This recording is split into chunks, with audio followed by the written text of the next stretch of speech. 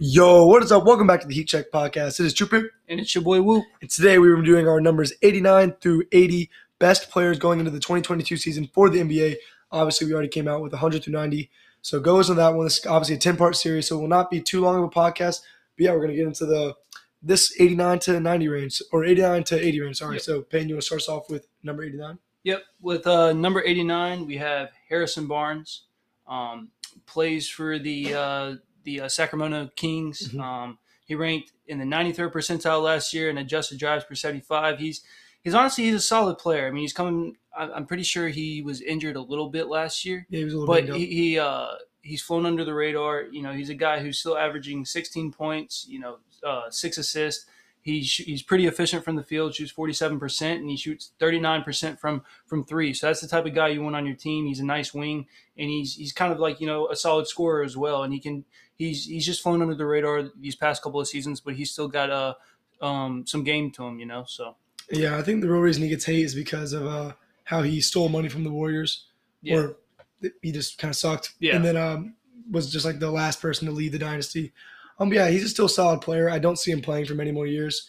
So for him to be on this list next year, maybe not. I would say he's only got like 2 or 3 years left. He's around that 29 to 30 age range. So he's like right there where he's like still like at either the back end or maybe even in the middle of his prime, or definitely the back end. Right. So and he went to UNC. Yeah, North Carolina. Okay, that's what I thought. But yeah, I mean, still a solid player. Still very solid, and I think he's very deserving to be in the top 100 and at this 89. He's on Sacramento, so no one thinks about it anymore. Right, exactly. I mean, It's like the deer and fox effect. Exactly. So moving on to number 88, we have our boy Josh Giddey of the Oklahoma City Thunder. I actually don't remember where did Josh. He's from Australia, correct? Yep. Same league that LaMelo was in, or he may have been. Could be different. I'm not exactly positive. I'm going to go 83% sure he was. I like that number. No, but yeah, he is from Australia. Josh Giddey is definitely an unorthodox player. He's not exactly the greatest defensive player, but he's a fantastic passer and definitely a guy with a ton of upside that I would love to keep watching on this Thunder team. Yeah, I mean, he's a bigger guard. His vision is what, makes him so special. He gets boards too. Yeah, his playmaking is unbelievable. And I'm ready to see him and Chet this next year. I mean, in his rookie. I can't believe you just said that, Payne. Oh, not Chet. I'm tripping. Yeah, Chet. Rip. As we know, he's breaking news as of this morning. But in the next 2 years, right in the summer league, both of them as a duo looked absolutely fantastic in the pick and roll, and Giddey was really able to showcase not only his playmaking ability, but he's an improved driver. He's gotten a lot better at getting to the rim. He's gotten stronger. Just the only flaw in his game, really, offensively, is just his 3-point shot needs to get a little bit better, a little bit more consistent. But his dribbling and the way he's able to create shots now off the dribble and getting to the basket has gotten a lot better. So big things to come with Giddey, and also just being paired in the backcourt alongside Shea is going to be really nice too, because he'll be able to play making free open shots for Alexander, and then likewise Shea for Giddey. So that's gonna be fun to watch, and they're both really young. So it just sucks that Chet literally just got hurt. Yeah, it totally slipped my mind. It's a super exciting trio to watch. Yeah. So moving on to the number 88 spot, we have would it be 87. Sorry, yep. We have our boy Wendell Carter Jr. of the Orlando Magic. Yep. Wendell is a solid big man. Definitely flies under the radar, kind of similar to the Harrison Barnes effect, where small market team like the Magic and the Kings, you don't really care about their players.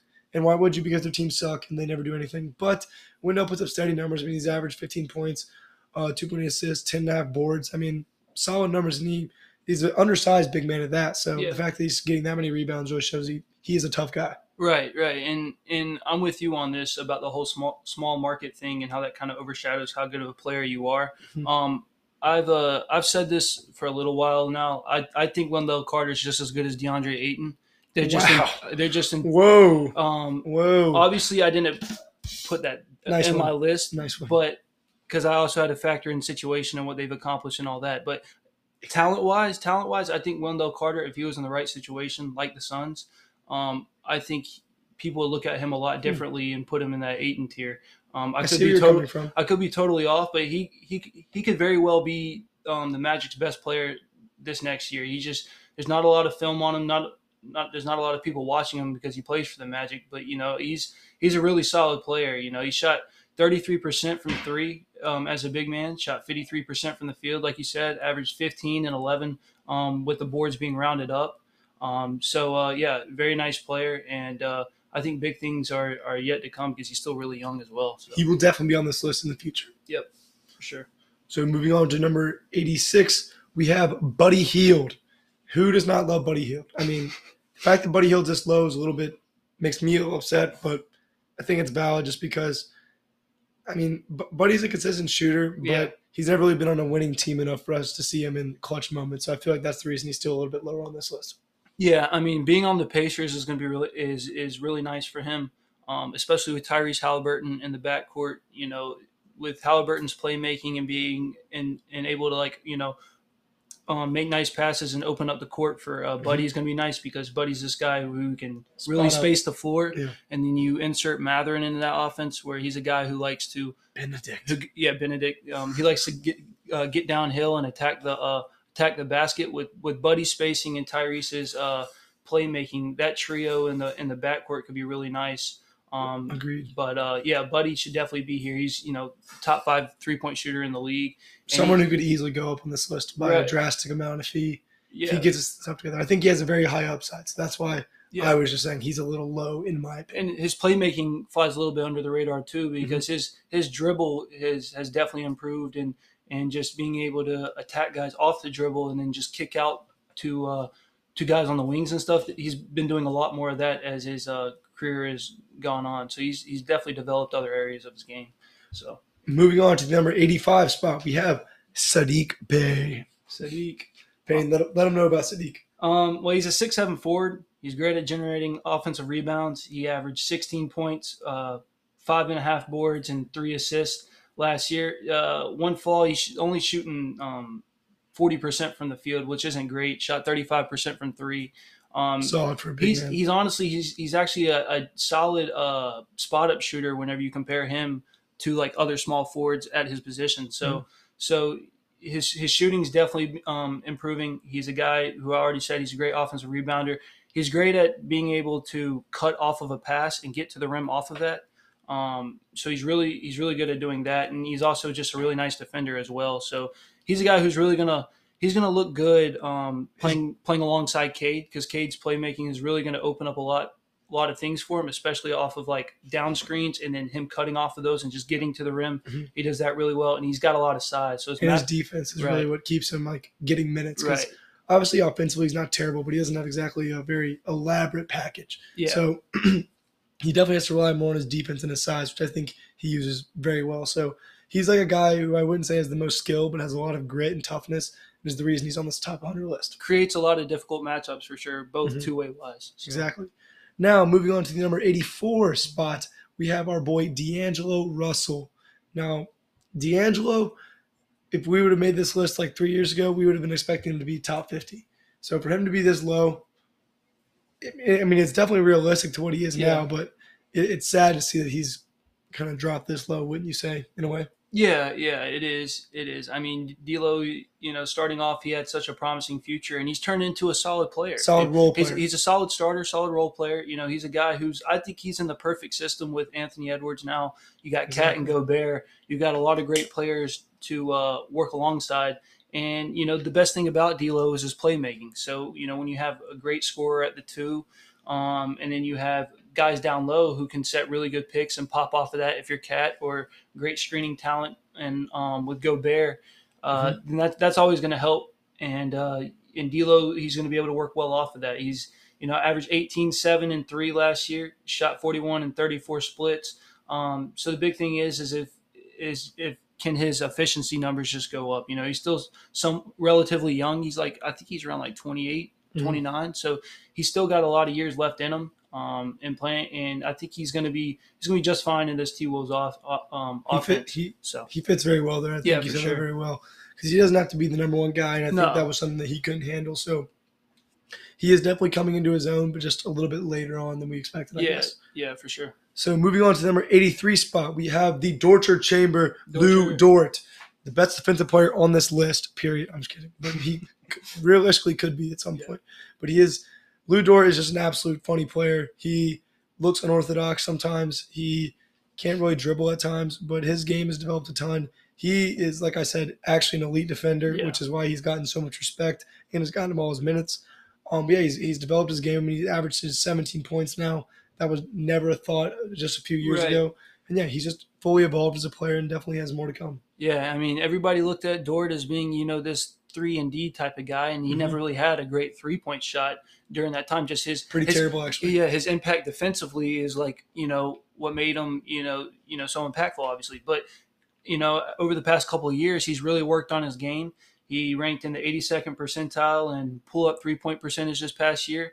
So he's growing as a three-point shooter and also as a scorer. Like Chandler said, he averaged 17 this past year, but he also ranked in the 92nd percentile, I think, in drives per 75 possessions. So that's also going up, and you like to see a lot of volume there because it shows that one, you're improving offensively, and yeah. So I mean, a lot of the parts of his game are definitely improving, and lots of upside. Yeah, lots of upside, and he's still really young. And he works perfect with this Thunder core. So, moving on to the number 82 spot, we have Keldon Johnson. Keldon, I mean, he's at UNC, correct? Am I wrong on that? Keldon, I'm not too positive. I don't know exactly where he went. You may be thinking of Cam Johnson. You are right, but I really want to know because most of the guys we've been talking about, I do know where they went to school, but I do not.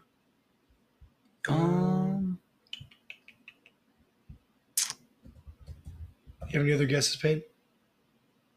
Kentucky. Different color of blue makes sense. Yeah, but Keldon is definitely evolved in his game, averaging 17 points. Definitely not something I saw from him because he wasn't exactly a high pick, but definitely has evolved in his role. I mean, shooting practically 40% from three is insane from a guy his age. So just shows he's grown as a player.